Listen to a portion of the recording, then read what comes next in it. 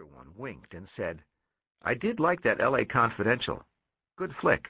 Like Donnie Brasco better. More true to life." Also a New York movie, not an L.A. movie. Of course.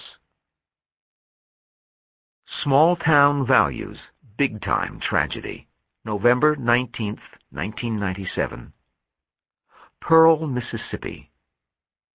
Mayberry, North Carolina never really existed except on television. Its biggest crime problem was Otis, the genteel town drunk. Nothing the Sheriff Andy Taylor couldn't solve, armed only with a little smooth Southern talk and folksy wisdom. Growing up in Mississippi, Toby Ivy watched the Andy Griffith Show and dreamed of growing up to be another Sheriff Taylor, the lawman portrayed by Griffith as a gentle, small-town boy turned keeper of the flame of old-fashioned virtue and values. In his walk, talk, and kindly ways, Griffith reminded Toby of his own father. Griffith's character was humorous, but he was also a hero to be emulated. Today, Toby Ivy is a police lieutenant in Pearl. He's one of 2 juvenile police officers here. His beat is kids. His heart aches. "And it will forever," he says gruffly. It's been just under 2 months since this small Bible Belt town was rocked by 3 murders, allegedly the work of teens in a satanic cult. On October 1st, Toby Ivy got the call, shooting at the high school. He burst into the school's common room to find a scene of carnage, the dead and the wounded, the bleeding and the panicked everywhere. How and why it happened in Pearl, of all places, haunts him. "I've long thought of our little town as a kind of 1990s version of Mayberry," he says, "but Sheriff Taylor never had to deal with anything like this." In Pearl's combined city hall and cop shop, Toby Ivy and his colleagues believe they've solved the case. Mayor Jimmy Foster, a former police chief, Pearl's present police chief, Bill Slade, Ivy's partner, Lieutenant William Butch Townsend, and others have worked the clock to break the case. A big, quiet, 16-year-old sophomore, Luke Woodham, did the shooting, they say. He stabbed his mother to death at home, then came to school and opened fire on his classmates with a .30-30 deer rifle. 2 students, including Woodham's one-time girlfriend, were killed there. 7 other students, apparently targeted at random, were wounded. Pearl police say they found evidence Woodham didn't act alone. They say 6 other teenage boys were involved. Police say these boys saw themselves as good students and socially ostracized because they didn't play on sports teams or in the award-winning school band. So they allegedly conspired to get rid of their enemies and win respect. They are accused of forming a secret club called the Croth, a name believed taken from satanic verses. One boy, a self-proclaimed Satanist, according to prosecutors, cast himself as the father of the group, with Luke Woodham as a loyal follower. Whether any of all this can be proved in court remains to be seen. It is a far cry from Mayberry. Toby doesn't look like Andy Griffith. For one thing, God didn't make him tall. He's short and stout. Just plain old fat, I'd call it, he shrugs. But he has Mayberry ways. His squad car is a pickup. He talks with a drawl as deep as the Delta. He moves slowly, languidly, and his small-town values are intact after this confrontation with tragedy. Whatever happens in the future, Toby Ivy says, our Pearl will never be the same. And let me tell you something. If it can happen here, it can happen anywhere. Parents need to know that. They need to be aware, be alert, and love and hug their kids. He pauses and gets a faraway look in his eyes, just like folks in Mayberry did. The America of Andy Griffith may have been funny. People can ridicule it. But it had something we need to get back. Still Moving for Civil Rights, June 10, 1998. John Lewis is talking about race in America. We need, all of us, rededication and new inspiration to advance the cause of racial cooperation, peace, and harmony in America. This is his story. This is his song. He has been singing it nearly all of his life long. This night, as we talked, neither of us could know that far away in Jasper, Texas, 3 white men allegedly dragged a black man to his death behind a pickup truck. We would not know of it until the next day, when the news reports began to tell the story. That story is in the present, but it is a throwback to the past, a past John Lewis and I know only too well. We met in the very early 1960s, first in Mississippi, again in Georgia, and then in many datelines long since forgotten as the American Civil Rights Movement gained momentum, crested with the passage of the Voting Rights Act in 1964, then crashed with the assassination of Dr. Martin Luther King, Jr. in 1968. Lewis was a young preacher then, a Christian true believer in nonviolence, but an extraordinarily brave one. On 2 occasions, this reporter saw Lewis nearly beaten to death by segregationist thugs. In those days, he was a point man for numerous nonviolent civil rights campaigns. He was challenging the United States to live up to its ideals. He still is. He believes passionately in America as a land of the free, where a diverse, multiracial mix of citizens can live the dream of liberty and justice for all. Lewis is a United States congressman now, has been for 12 years, a Democrat from Georgia, representing a district that includes most of Atlanta. He remains committed to an America of inclusion and universality.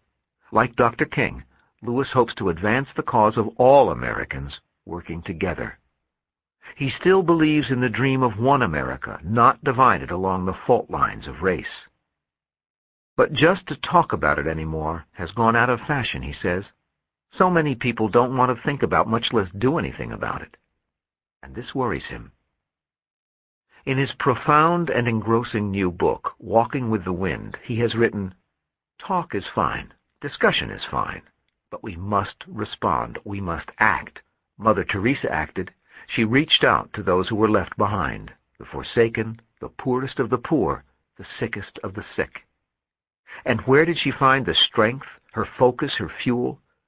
She was asked that question back in 1975. Her answer was succinct. The fuel, she explained, is prayer. To keep a lamp burning, she said, we have to keep putting oil in it." That's one reason Lewis looks to America's churches and church-goers for leadership. Lewis is 58 now and thicker through the middle than he was when we first met, but his energy hasn't diminished. He often paces far into the night, worrying, thinking, and praying about what can be done to help America. I picture him pacing and praying as our conversation nears an end, and he repeats the closing theme of his book. There is an old African proverb, "When you pray, you move your feet." As a nation, if we care for the beloved community, we must move our feet, our hands, our hearts, our resources to build and not to tear down, to reconcile and not to divide, to love and not to hate, to heal and not to kill. In the final analysis, we are one people, one family, one house, the American house, the American family. Service with a Smirk, June 3rd, 1998, New York. In one of the city's best retail business sections, on one of the busiest streets, stands an expensive camera and photo shop. A woman comes in to have some photographs developed and printed. A sign in the window and another beside the counter advertise 1-hour photos. The small print says this is a premium service and a higher price is attached. The customer is smiling, pleasant. The clerk behind the counter is not. The customer's age is somewhere north of 50, the clerk's somewhere south of 25. The customer says, "Hello." The clerk doesn't seem to notice. She doesn't have any other customers at the moment. She is working on a crossword puzzle. After an awkward pause, the customer speaks again. "I'd like to have my snapshots processed."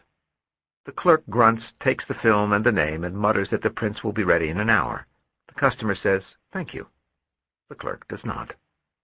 In about an hour and a half, the customer comes back. The clerk doesn't look up from her puzzle. The customer stands at the counter for another awkward minute or so. The customer says, smiling, "Excuse me, please. I'm here to pick up my pictures."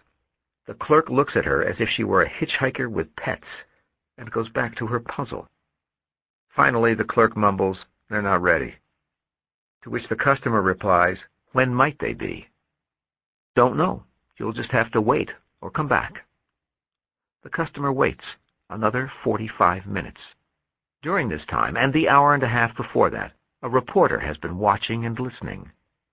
Variations of the same scene have played out with several customers this afternoon.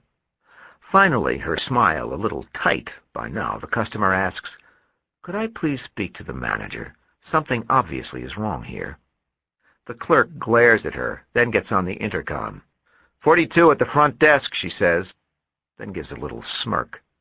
Evidently, 42 is code for, "Hey boss, stay in the back unless you want to get an earful from another disgruntled customer." Or, "Can you believe we convinced another poor sap that there's actually a manager on duty?" The customer waits. For the manager. For her pictures. Maybe for Godot? Her smile has left and isn't coming back. Another half hour. Another clerk emerges, drops a box on the floor, and the first clerk slaps an envelope on the counter. "Here are your pictures," she says. Just another New York story? No way. Just another afternoon in another unfriendly, inefficient American business. In traveling around the country, your reporter has seen this story unfold in one way or another in countless places of business, small and large. It's gotten to the point where this reporter is actually surprised to get good, cheerful service. All too often, service today is unhelpful, rude, sloppy, and deceitful. This development is less than earth-shattering, but more than irritating. What's obvious is that parents aren't telling, teachers aren't teaching, and business people aren't training our young people to be good workers. Folks, you can teach them all the computer skills you like. You can shower them with enough college and postgraduate degrees to wallpaper the living room. But if they don't learn to work, if they don't learn what it is to be good help, to provide a service, then it isn't going to matter. They are going to fail, and so are the businesses that employ them.